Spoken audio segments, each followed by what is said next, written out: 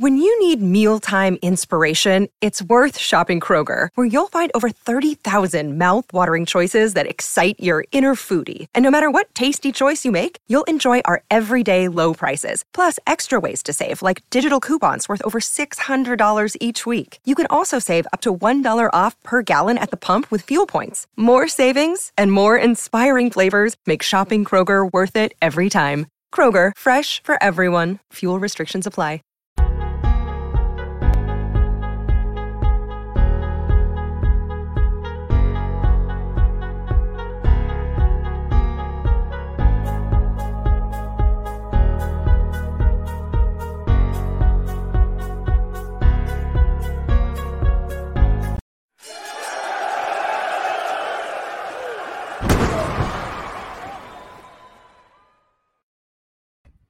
It is Wednesday night. You know what that means. You need to be logged in right here to Wrestling Inc. across the YouTube, Twitch, Facebook, or Periscope.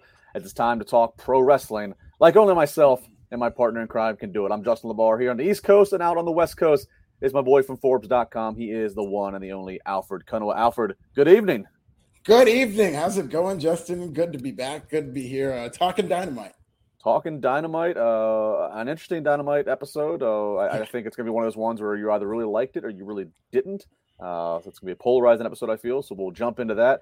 Of course, some news headlines as we are just getting closer and closer to WrestleMania. So there's all that excitement lingering in the air. Perhaps new debuts finally going to happen. Contract talks in AEW, all that stuff going on in Wrestling Inc. Really looking forward to it. Big shout out to our sponsor, Manscaped. Big shout out to all of you in the chat room who have been having a watch party for the last couple hours, watching Dynamite together, and now patiently but excitingly waiting for Alfred and I. So big appreciation to all of you guys. Of course, if you want to get into the show and be the third co-host, just hit that super chat button and leave your comment. But Alfred, let's talk some news. Let's jump into what Wrestling Inc. has had, and let's start with one of the more comical stories that I've seen in quite a while. Yes. And that is if you see a split screen on the Steve Harvey court show, and you see Kevin Sullivan on one side, and you see a man named Jim Morrison. Yes, the real name of longtime wrestling personality J.J. Dillon. I don't know if this was recent or if it's just now surfacing, but nonetheless, it's news now. J.J. Dillon and Kevin Sullivan facing off literally in a split screen TV court battle, this Steve Harvey's court, and they basically argued over $7,500. Supposedly the story is that J.J. Dillon says that he loaned Kevin Sullivan $7,500 for a boat, and that Kevin Sullivan ultimately never paid J.J. Dillon back, arguing the agreement was never in writing. There was never a specified time for the payment to occur. So Steve Harvey ruled in favor, said obviously $7,500 is owed to J.J. Dillon, but Steve Harvey is such a fan of pro wrestling, he said he'll go ahead and pay it. What is that? I actually love that. I love everything about this story. I love two old wrestling carnies going back and forth in the court of law. It was just wild to see that play itself out on television. And, I think this story is going to start to kind of build more and more buzz because it seems to just get more and more steam the more we go along from this. And I have to imagine that WWE is at least reaching out and putting a call to Steve Harvey's people, seeing if maybe he can make an appearance at WrestleMania or do a segment like this. But no, I love this. This is comical. It's entertainment. It is. You have the leader of the one-time manager of the Four Horsemen versus the Taskmaster leading the Dungeon of Doom, arguing over $7,500 over a boat. They probably spent that at a strip joint back in the day on one night easily in Atlanta, Georgia. It's just a very comical thing here. It was a little contest. Yeah, nobody went over in that match. So from that standpoint, it's disappointing. Yeah, I mean, you mentioned the WWE thing. Kevin Sullivan, he's been featured, I think, in a few documentary things, but he's certainly one who really, by all accounts, since WWE has the freedom at once upon a time to use WCW guys or whatever, like Kevin Sullivan's kind of laid low by WWE standards of legends and archives. Yeah. So I don't know, but yeah, I think there's got to be something there. This story's got to be one of the most popular stories on the site today. Why wouldn't it be? I love it. All right. That was then. Let's talk about the now. Gable Steveson. I'm sure you've been hearing his name a lot, as you should. Back-to-back NCAA wrestling champion. Of course, we know that he's been signed to the WWE. He's been doing some training. They even erected a ring there in Minnesota where he's going to school. And now that he's won his back-to-back championships, Alfred, he's done with that portion of his amateur career. He's now ready to enter into the chapter of his pro career. We've heard some rumblings in the rumor mill that he might show up WrestleMania weekend or the night after WrestleMania. And then adding to that, Stevenson spoke to the MMA Hour, as we know, to just retire from amateur wrestling, talking about how he's now focused completely on WWE. And he talked about how some of the people he's been receiving advice from and who's staying in contact with him. He said, quote, all the time, about Paul Heyman. He goes, I'm in contact with all of them. Triple H. Triple H reached out. He sends a lot of love for me. I think Triple H is really high on me, and him and me have a good connection. He's a great dude. Nick Khan, he's another executive in WWE. He's a really good dude, too. He reached out. They all show a lot of love, and I think that's really, really cool. But perhaps the more notable quote, Alfred, is when he says, I'll start the day WrestleMania hits or after that. I mean, I don't know. Like, my exact start date is in the middle of April, so they're letting me finish school, but they're letting me do my thing, and then Monday Night Raw will either come really soon or shortly after that. But I'm planning on getting on TV and getting in the ring on TV really, really soon, probably the next after WrestleMania. So Stevenson might have to get a few classes about kayfabe. Yeah, absolutely. I don't think they wanted it out there like that. And I'm actually pretty surprised if that is the plan. I've been hearing that they're just going to vault him to the main roster. I do think it's too quick. I do think that just watching NXT 2.0, you see the works in progress and just how difficult and complex it is to learn pro wrestling. Now, there's two schools of thoughts to this.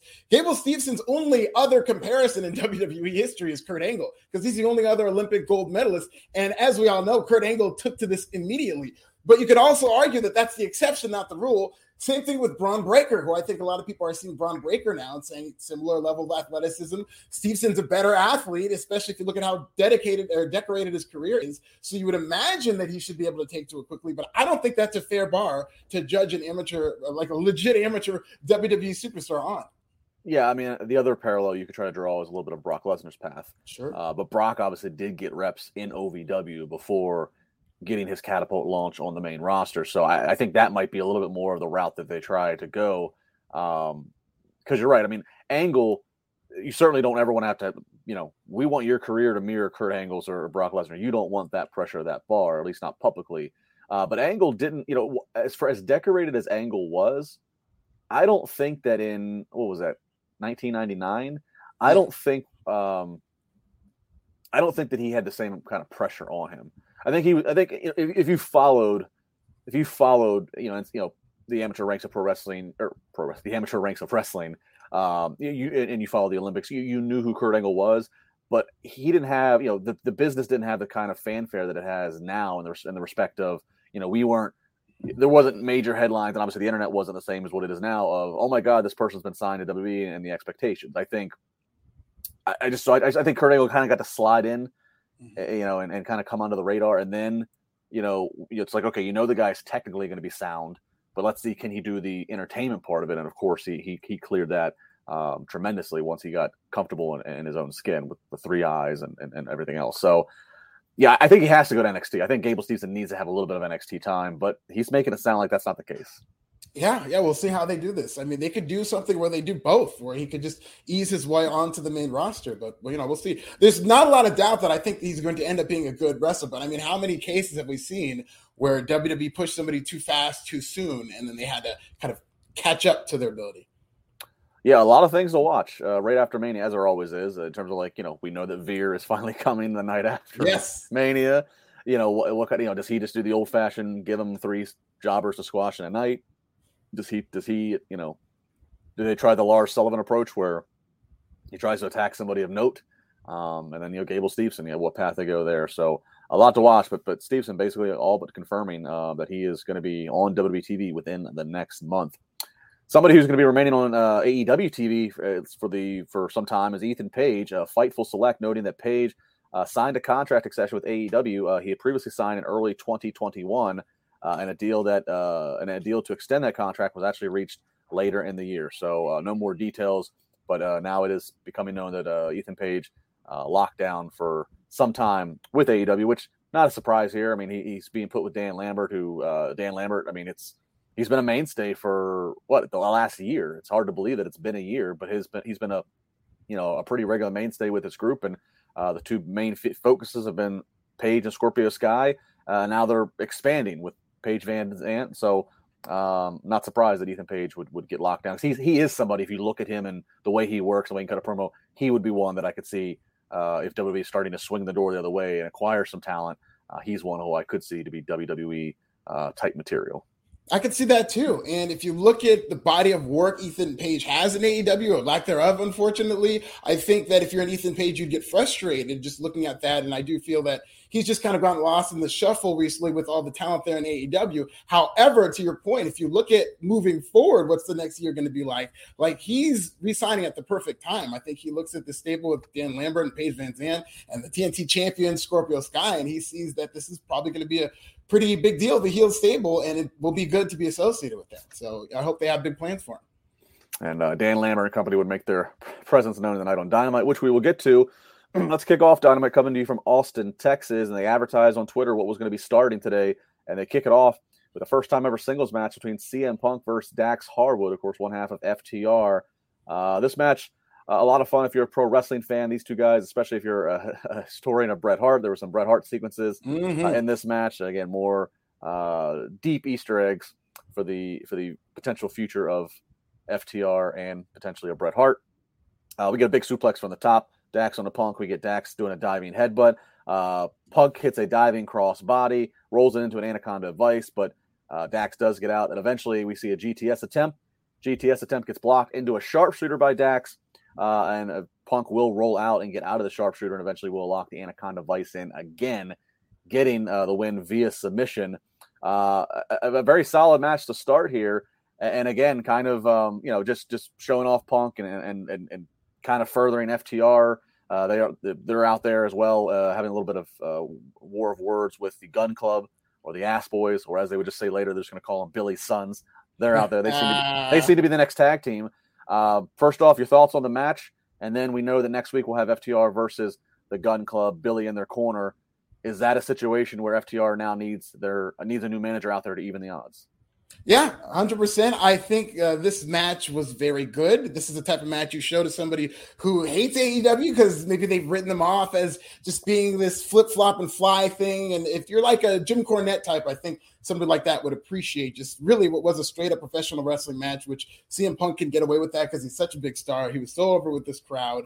And you knew they were going to be Bret Hart Easter eggs in this, not only because FTR teasing Bret Hart, but CM Punk has put Easter eggs of Bret Hart in damn near every one of his matches, sometimes even his promos, and you know how he feels about Bret Hart. So I was kind of going on my way to look for them and was not disappointed. So I thought they did a good job with this.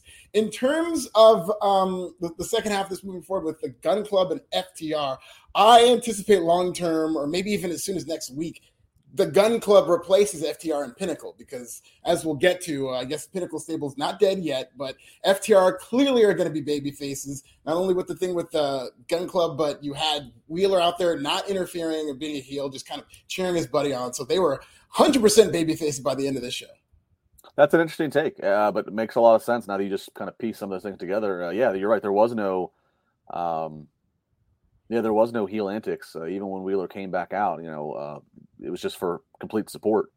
I could see that would be something that would make sense in terms of the swapping out of the Pinnacle, which we will get to. So interesting thing here, and I guess if you're getting ready for a babyface turn, having a match that is kind of like an earning of respect match with Dax and Punk, all that was missing basically was a handshake at the end, right? So, and also I think should be known about the Bret Hart Easter eggs. I think today is the anniversary of the 1997 Classic at Mania 13 between Bret and Austin, the famous I Quit match where Austin passes out. So again, if you're a Bret Hart fan, this is a Bret Hart day.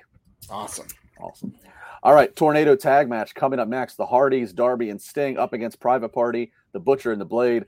This whole thing should have been a picture-in-picture match because they were everywhere. The director and the production truck trying to keep up with this one. They fought all over the crowd. It goes into Matt Hardy. Eventually, he kind of gravitates towards the stage, fighting with Private Party, Darby and Sting and Butcher and Blade. They're fighting up into the concession stands. They finally get to the T-shirt stand, and we're gonna see Jeff Hardy. He's going to climb a ladder, which then gets onto a ledge. He's going to do a swanton bomb off the top of that ledge through the merchandise table. Simultaneously, Private Party and Matt Hardy go flying off the stage into some rubbish. Andrade at some point comes out. He attacks and as an extra man with us. There's no DQ in this thing, so might as well. But ultimately, though, we are going to see Matt eventually get back into the ring, and Matt and Sting, kind of cool to see Matt Hardy and Sting in the same ring, hitting their finishes at the same time, Twist of Fate and Scorpion Death Drop on each member of Private Party. So the good guys stand tall here. A fun match, Alfred. This was maybe one of the highlights to me of the night. Definitely. I think the highlight was Jeff Hardy's dive, which was, very impressive to watch from like a windowsill, 20 feet in the air. And it was just a crowd pleasing match. 4 guys were very over as babyface. And I thought they did well. I thought Sting was excellent in how they used him. And this was a fun match to watch. I mean, most of this show was just pretty much straight up professional wrestling. Yeah, it was one of those things where, like, I'm watching Jeff climb. He's getting ready to do the stunt. I'm like, he just got there. He's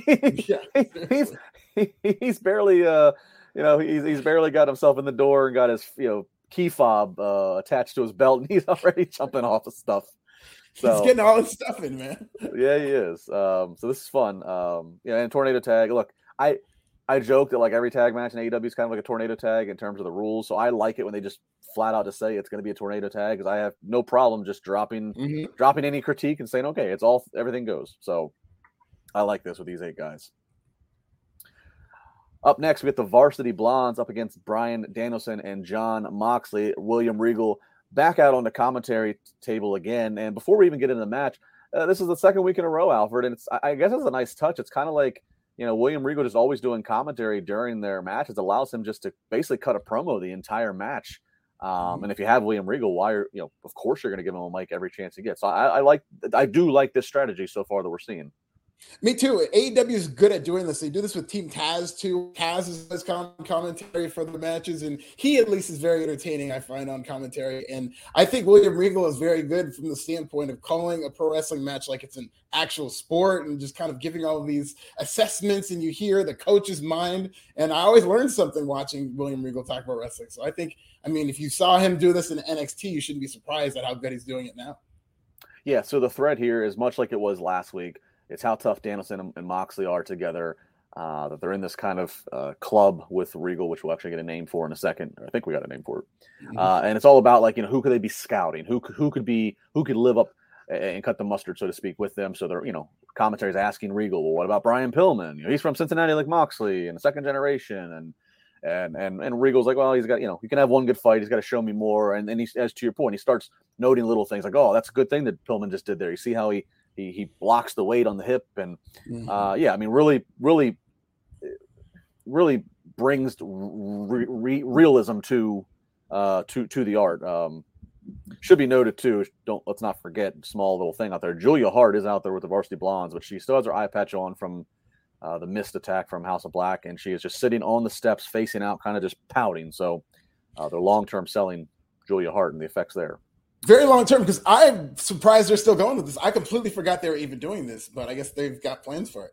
I kind of had the same thing too. I was like, oh yeah, she got the mist in the eye. So this match is going to end with simultaneously again Bryan Danielson doing his stomps while Moxley's going to lock on a rear naked choke on Garrison. So win for Moxley and Danielson, no surprise there. The story out of this segment really kind of comes out of the promo afterwards. Moxley says Regal's opinion is the only one that ever mattered to him, and of course he earned it. He says that anyone who thinks that they can ride with them, there's no free passes, then you better reach down deep where you love pain. And they use the term, basically, if you want to ride with us, if you want to stand with us, with the Blackpool Combat Club. Blackpool, of course, the town in England where Regal's from. So are you behind the Blackpool Combat Club, Alfred? I like it. I think it sounds badass. It fits this group, what they are. They're a violent group. Maybe too many syllables, but I like the name Blackpool. And hopefully when they're just trying to abbreviate it, they just call it Blackpool or the Blackpool Club. But, I like it. With the BCC? BCCs. All right. Well, I'll jump forward real quick before we get out of this part of the AEW universe. Later on, we see a backstage segment with Wheeler Yuta and the rest of the best friends. And basically Trent just gets in Wheeler's face saying, I never liked you. These guys, they let you sleep on their couch and help train you. And now you're out here trying to, look cute and suck up to Regal and crew. And Yuta just simply has a very straightforward response. He says, I never liked you much anyways either. He goes, but I'm trying to be I'm not trying to be the best friend that I can be. I'm trying to be the best wrestler I can be. And if you can't tell the difference, that's on you. So still keeping it alive that Wheeler Yuta could be in the focus as perhaps the next inductee, the next scout for this group. Is Wheeler Yuta the best option, or is there somebody else that you're just looking at and you're screaming, this guy needs to get involved with the BCC? I'd like to see Lee Moriarty get involved with BCC. I mean, Wheeler Yuta did get over, I believe it was last week. They did a good job with him, but this is just, Dante Martin could be one, but I think I'm more interested in him with Top Flight. But I think this is a good spot for Wheeler. I think he's doing a good job, and I think he's most convincing in this role because he's somebody who theoretically has to prove himself. So I think this is more believable instead of having somebody who may be already over, like a Sammy Guevara, somebody who would be too qualified for a role like that. I think Wheeler Yuta is perfect for this spot. And I like the fact that they're making it seem like it takes a lot to join this club. It makes the club seem like it's more exclusive, and it's adding to Wheeler Yuta's story as he has like a journey to join this club. Yeah, I mean, it really could have this fight club, like what are you willing to do, underground gang kind of mentality. The same as how Moxley and Bryan came together, which is we got to bleed first. Like I can see that literally being kind of the path. It's like you got to have a match with Moxley and or Danielson and yeah, I don't know if you're gonna advertise blood, but again, kind of same premise is that we got to feel pain together before we're gonna have your back and stand aside you. So I love it. Very reminiscent of soccer hooligans, I think is what they're kind of going for with this, and so I really like that stipulation that you kind of got to get beat up to join the gang. That's a fair call. I like that. All right. Well, up next we have MJF, who is probably the top in the promo world, especially in AEW. But as we talk about top of the world, let's talk about top of the male grooming world. Let's talk about our wonderful friends at Manscaped. That's right. They got a brand new, just launched ultra premium collection. And it's not just for the below the waist. No. They do that wonderful, as we know. But they are also now, they're taking on the championship of above the waist. That's right. Brand new products just launched from Manscaped. All-in-one skin and hair kit for the everyday man that covers you from head to toe, literally. Join the 4 million men worldwide who trust Manscaped. And you can go to manscaped.com right now. Use the code WINC20 to save 20%. Plus, you get free shipping. We all know about the essential Manscaped Lawnmower 4.0. We talked about the precise trim. And again, all that advanced skin-safe technology that's below the waist. That's all still applicable. That's all still in my bathroom and it's still being used. But now we can move north. Now they have a wonderful new set of tools, including the Manscaped Premium Deodorant. No, not for your balls. It's for those armpits. Got to get that going. Deodorant dries clear, aluminum-free, smells like their signature scent, which I love. Hydrating body moisturizer. Again, for those of you with bad skin, irritable skin, tattoos, this is designed really to keep your skin feeling clean, smooth, and fresh. Body wash, 2-in-1 shampoo and conditioner, plus a free gift, a 3-pack set of lip balm that's made up with ingredients such as vitamin E, peppermint, and eucalyptus oil to keep those chapas feeling moist. That's 4 products and a gift inside of the Ultra Premium Collection. What a score. All these products are cruelty-free, vegan-friendly, dye-free, so you zero compromise, have zero guilt about the products that you're using. Alfred, I got some of them. I know you probably got your shipment too. I'm loving them so far. 1,000%. It's almost April here in sunny California, which means it's almost pretty much summer. It always feels like summer, but it's even hotter now. And I definitely don't want my balls sweating. So Manscaped is a lifesaver in that department. Yeah, and they always got wonderful packaging. Here is the I got a couple copies, so I'm able to keep one here in the studio. The deodorant, the hydrating, body spray. So just wonderful stuff. Again, every time I get the Manscaped, it's not like we gotta do that. No, it's like I just got a gift. I got new products, keeping the shaving bag, keeping the bathroom up to date and well equipped. So again, make sure you use the code WINC20. You can save 20% and get free shipping. That's a deal. Just go to manscaped.com. They've been with us now for I don't know how many 6 straight months here on Wednesday nights or longer, and we thank them every single week. They're a wonderful partner, a wonderful supporter. You guys are wonderful fans. You guys keep using them. And we go around and around. It makes the world go. So thank you very much to manscaped.com. WINC20. Use the code. All right, back into AEW Dynamite. And we talked about, like I said, top of the promo is going to be MJF. They advertise MJF's going to come out. He's got some things to say. He comes out. He does have security out there facing the entranceway. He's not going to have any surprise attacks from Wardlow or so, we don't think. He first addresses CM Punk. He says there will be another CM Punk match, and it will be an embarrassing loss for CM Punk. He said this isn't over. It doesn't end until I'm at Punk's funeral and I'm pissing on the grave. So out the gate, he's letting us know this is not done with Punk. What else is there to do for I mean, they just had a dog match. That's usually a match that's like the ultimate like finale to a feud. Yeah, but CM Punk versus MJF for the world title is the last stop. And CM Punk has been motioning with the championship, so you know that that's coming. And I think the sequence is going to be Punk wins the AEW title and then flips it to MJF. And that will be, I don't know if he's going to beat MJF for the world title, but I do anticipate him winning it. And then maybe that embarrassing loss that MJF's talking about is when MJF does beat CM Punk, which hopefully will not be in Chicago. I do not support them burning the territory like that, but maybe some show down the line or CM Punk gets like a nice 3-month reign or whatnot.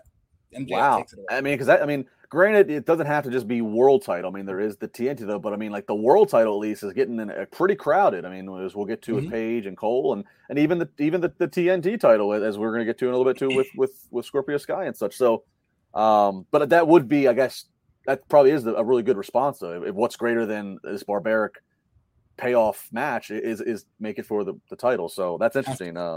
And he's getting ready to now pivot to Wardlow. There's no time. And he even said, I don't know when, I don't know where. It could be a year from now. So we'll keep an eye on that. So then he pivots over to Wardlow, and he says that Wardlow, he's now going to call Wardlow Piggy. He says Wardlow's a greedy pig. He said, if not for MJF, people wouldn't know who he is. And how do you repay me, Wardlow? You repay me by costing me an important match.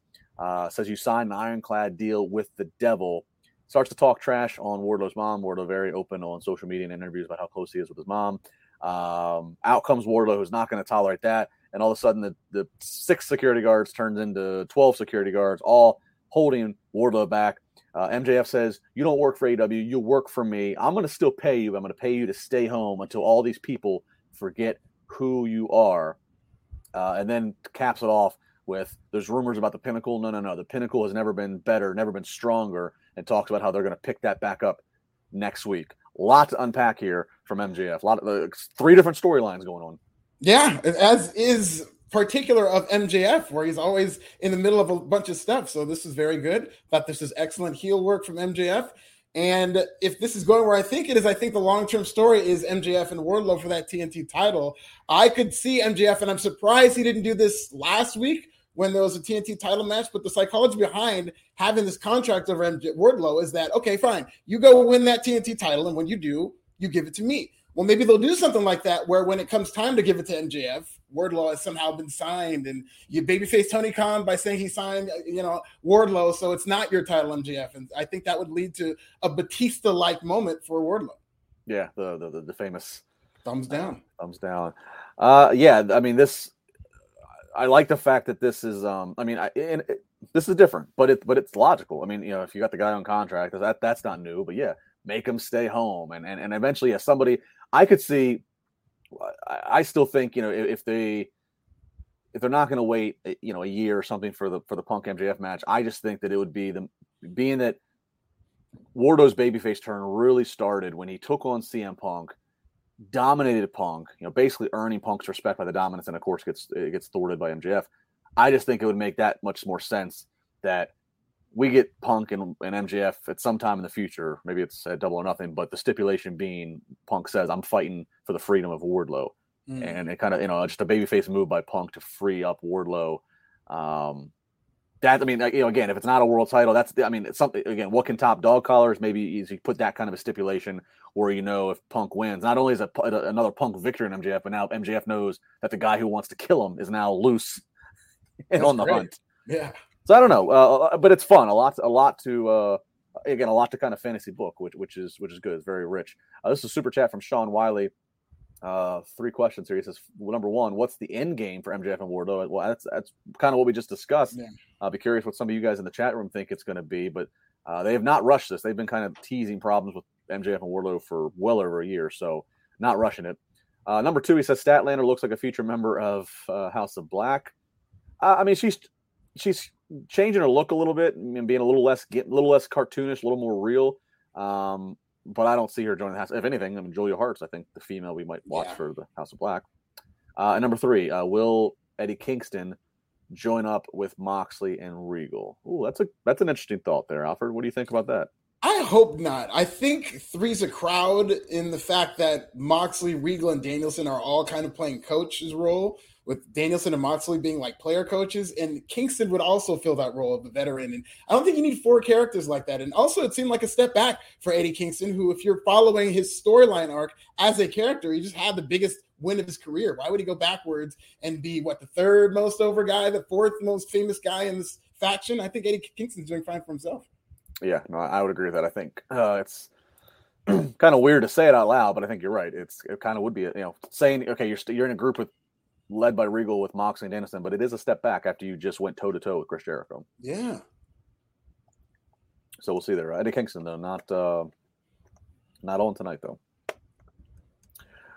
All right. I will say really quickly, I could see him recruiting them just as a one-off because there's an alliance there, doing a match against the Jericho Appreciation Society. I could see him just recruiting it to help him fight his battle, but not necessarily joining the Blackpool Combat Club. Yeah, I would agree with that. If they just need to even the numbers for a one-nighter, but I agree. It would be like Eddie Kingston seems like that's just not his style. He's not going to he's not going to do something to earn into some club. That's just not his, right.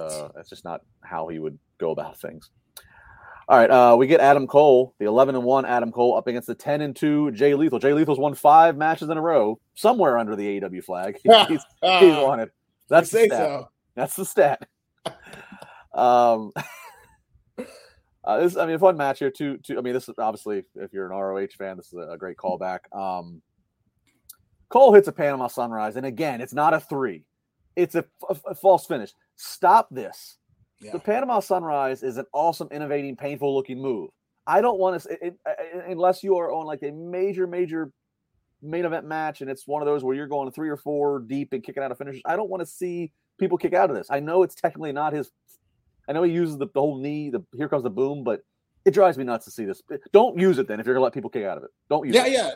The move itself should be saved for special occasions, I think. And once you see it get kicked out of, it's like moves like this. Moments like this is what kind of, I was mentioning old school fans not liking AEW because of moments like this, but, they would love the kind of old school type of wrestling that they have in the opening match. But, I still thought it was a very good match. I thought both of them did well. I thought for a guy who's, on TV, once a month, Jay Lethal was very well received by this crowd. And, maybe they'll do something with him, but I thought this was good.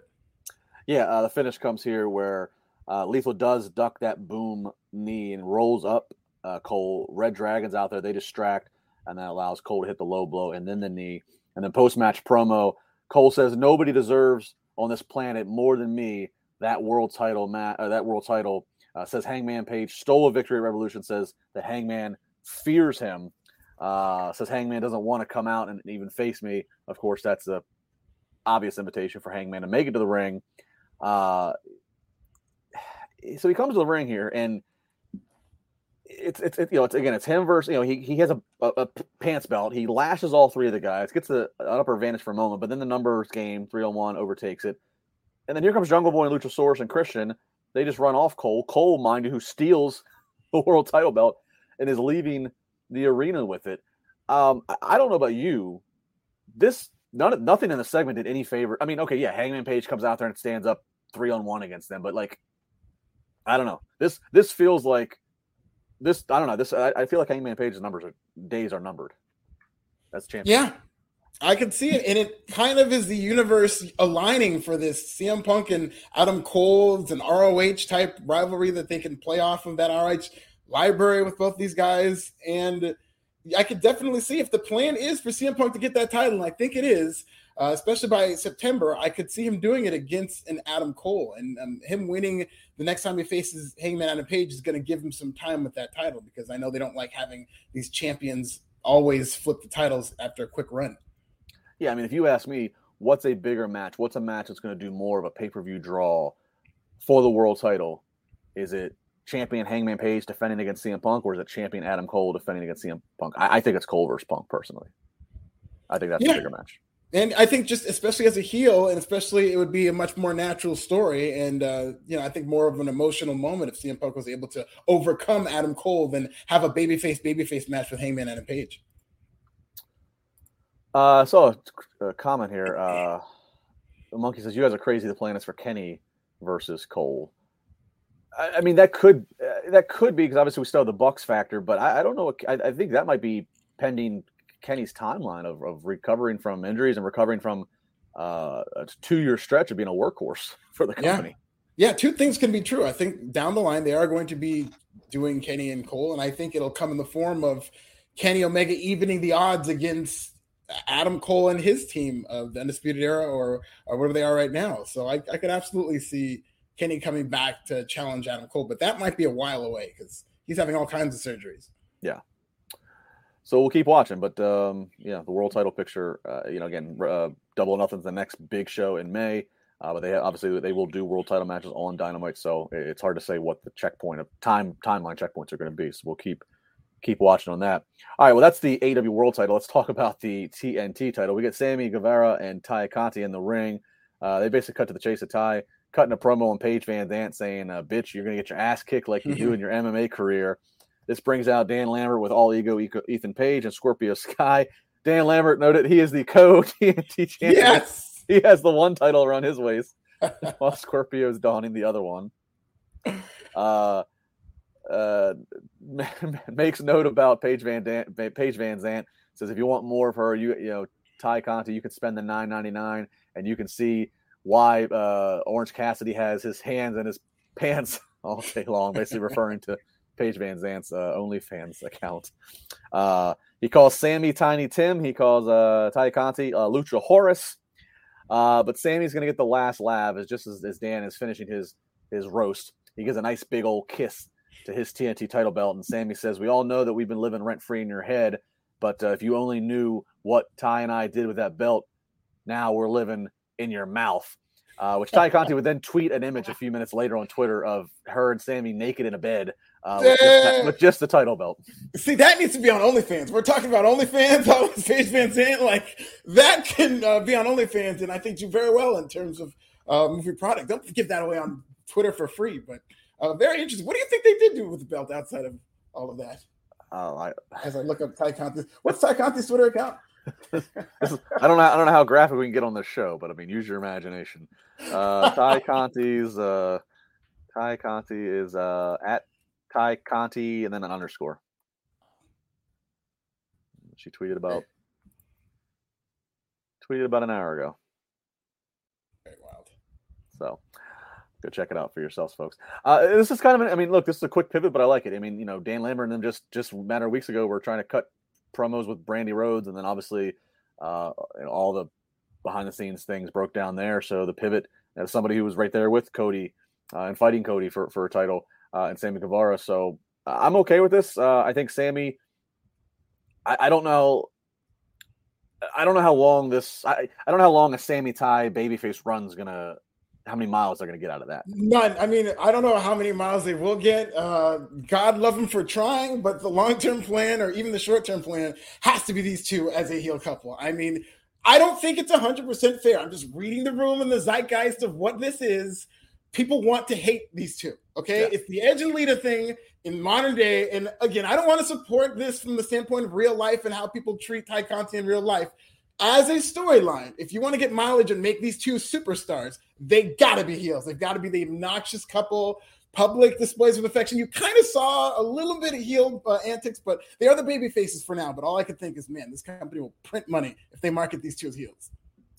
I tend to agree, and it's kind of like the unspoken thing in the room right now of like, just let these two be heels. But we're gonna try to counter and put them up against a for sure heel act and Dan Lambert and company. So we'll see how long they run with it. Sean Wiley, another little bit of questions here. He goes, who wins, Swerve or Starks? Or Swerve and Ricky Starks taking on each other at Rampage. Starks has got Powerhouse Hobbs behind him. Swerve might have Keith Lee behind him. What do you think of that? I think Swerve's going to win. Hopefully they can expand outside of these titles that don't count. But I see Swerve Scott and Ricky Starks having a good match and Swerve winning the FTW championship. Number 2, Sean says, Hook, first really big feud. Is it Starks or Dan Lambert, Goons, or the House of Black stable? That'd be really good. Well, no, I mean, what is Hook? I mean, I look at Hook, even though he's getting a whole lot of cheers, he's still technically a heel, right? I mean, he's from Team Taz. He's technically a heel. I just think, the way he's booked as a babyface, though, I really do think he's like early Goldberg. Well, Goldberg was not necessarily catering to the crowd. He was really acting like a heel, wasn't talking, was kind of surly, but people loved him for it. So I think he's a babyface who's acting like a heel. Yeah, this might be an interesting story to watch. to all that point is obviously Hook is the real life son of Taz. Taz really, really wants his team Taz to get over his heels and be monster heels, and they've kind of just fallen and settled somewhere in the mid card. I'll be interested to see the backstage creative and conversation of like, is Taz willing to? He can't have both. He can't manage a rising babyface Hook and still be the leader of Team Taz, unless it's like he's trying to get Hook to join Team Taz. Hook wants to be a loner. But what I'm saying, eventually he's going to have to dump one or the other. I'd have to suspect he wants to be the manager, the real on-screen manager of his son, especially if he's seeing his son's getting more over than Ricky Starks, Powerhouse Hobbs, or Brian Cage ever did. Yeah. But then if Tony Khan says, okay, well, if you're going to go with Hook, you got to drop your faction. You got to, so I'll be interested to see what ends up being chosen as time goes on. Yeah, I'd be fine with that because they do need to go their separate ways. And I think people would identify with Taz sticking up with his son. I hope they don't overthink themselves and have Taz be, I'm going to bring the downfall of my own son for, it's very hard to convince people of these family feuds like this. Yeah. Yeah, no, I agree with that. And Hook, I think they advertised for Rampage this Friday. Hook's getting his certification from QT Marshall. I mean, he's like a good hand roll, but this guy is very entertaining, and he's better than people think. I know he's kind of more of an office guy and auxiliary, but I think it's very funny and I think this is guaranteed to be a home run segment. So check out Hook if you haven't been watching Friday Night Rampage. It's kind of like. Hook is like quietly making Rampage like his show. Pretty much. And I like that. That's kind of his niche right now, is that you're going to get a Hook match, and they're really building him up as a star. Up next with the women's match, legit Layla Hirsch versus Red Velvet. This one, you get about a minute's worth of brawling outside before they even get in the ring and hit the bell. They're ramming into the barricades. Pretty physical match from these two ladies. Layla, though, she goes underneath the ring, grabs a piece of the turnbuckle, goes to hit Red Velvet with it, but the ref sees it. Ref takes that away, and as the ref is getting that piece out of there, Layla pulls out another piece of the turnbuckle that she had in her tights and uses that to hit Red Velvet, and she gets the win. And then post-match, she's got an armbar locked in until Chris Statlander comes out, and Statlander and Layla have at it. So, a nice little physical match here. The finish, I mean, like, it is what it was, and I have another complaint about a finish of ref tactics later. But I thought the match, though, I like the way it was laid out. I like the physicality that happened before the bell even rang. I think that just kind of ups the ante and ups the heat all right there. Very interesting, because I noted 2 ref instances, but I think we're going to have a disagreement, because I actually liked how well thought it was in terms of them not necessarily burying the ref, but making the heel look slimy. Because I think what you're referring to is Layla Hirsch having 2 turnbuckles, going in there with one of them, and the referee did his job by taking it away. And so you're kind of thinking, okay, this heel came up with a dastardly plan, more so than the ref is getting buried, especially because ref did make a face like, I don't know about this. So, your thoughts? Well, so there was 2 ref things. This one is the less like this one. I'm like, I could get more behind. And to your point, Jim Ross did even say on commentary, Bryce Remsburg, he counted 3, but he's got a puzzling look about what just happened. So I'll buy that. There's one later that when we get to the main event, and I was just kind of like, what? But Layla Hirsch versus Red Velvet. There was 2 women's, 2 all women's segments in this show. This being the first, which I like this match. The next one, probably the downer of the entire night, of where I was just like, what was that? Thunder Rosa, newly minted and newly crowned champion Thunder Rosa, who has her big moment in San Antonio last week, beats Britt Baker in this barbaric main event. There's not a big parade on Dynamite. She gets let's hear from the new champion. She comes out to the stage, doesn't even get a sentence out. Vicky Guerrero interrupts her, says, you're not really from Texas. That's an insult. Take your fake green card. Get out of here. Just distracting her until Nyla Rose can attack her. And I was like, I mean, this was terrible for Thunder Rosa. Terrible booking. Terrible for AEW. You look at the moment they had last week is going to be remembered forever. It's going to be one of those moments that over time, people are always going to remember the night that Thunder Rosa won that title in a steel cage. This is like one of the moments you're going to build your foundation of the company around. And so you would think that the follow-up for that after you've essentially made a star, and she's been a star, but you really made Thunder Rosa that night, the follow-up has to be in consideration. I would expect her to start the show with a speech about her being from Texas and whatnot. And they just kind of played it for laughs. And it seemed like it's just a very bad WWE segment in AEW. And I think that made it even more egregious. Yeah. And then to take a step further, I'm thinking okay, Britt Baker just had this incredible title run, which has a certain amount of stock. And then when you beat a really credible champion, when you beat a champion that has a hell of a run, it's like a fund that you've inherited. Thunder Rosa inherited all that. Part of me thought I wonder what Britt thought when she watched the segment tonight. She's like, I did all that work with Thunder Rosa for that to be the next week's follow-up? Really? Yeah. Yeah, so I don't know about that one. That was a real kind of downer just before we get into the main event, which was a tag match. And it was the Jericho Appreciation Society being represented by Jericho and Daniel Garcia going up against Dark Order's Alex Reynolds and John Silver. Earlier in the night, they show a real photo of John Silver from 16 years ago of him going to a autograph session and meeting Chris Jericho. So they put a little real life into that. And that was kind of fun because a lot of this match was Jericho and John Silver's interactions. And John Silver, him and Reynolds at the start of the match had a lot of tandem work, really taking down Jericho. At one point, as they've sent Jericho to the outside, Jericho's frustrated how he can't get a leg up. He kicks the steps in frustration. This is my ref issue here. I hate Jim Ross calls it an audio disqualification. Jericho kicks the steps. Aubrey Edwards, the referee, didn't see anything, but she hears the steps go afoul. And so then she points at the other Dark Order members that are there at ringside and throws them out. I've never understood refs using audio of this is a house show thing too. You see with tag teams where the ref's distracted because the babyface wants to get involved because he sees the double team going on, and rather than take the time to go tag each other, they'll do and then the ref will turn around and say that she heard the tag. And it's I'm no, yeah. That's what was it? An umpire going, well, I didn't see if it was a strike, but it sounded pretty good at the angle it went into the catcher's mitt. No. I heard the whoosh of the net. I'm pretty sure it was a 3-pointer just by the way. No, you see things with your eyes, referee. I mean, I hate this spot.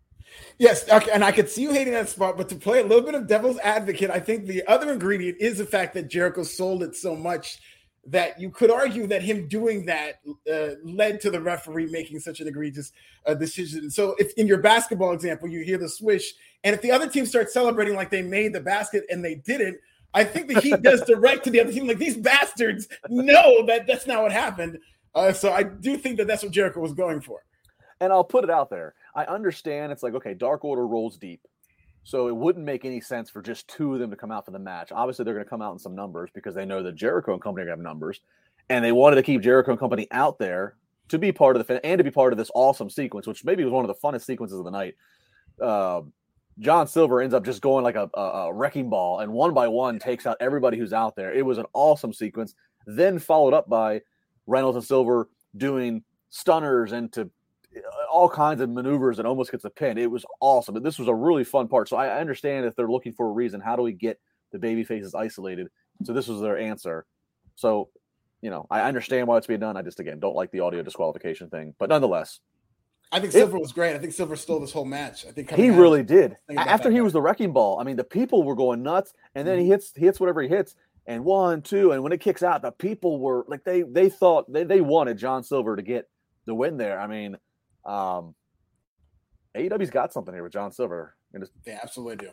I was just kind of thinking this would be a real cool story for him to have like an underdog chase for a championship and just see what he does for a while. But I'd like to see him elevated in more singles situation.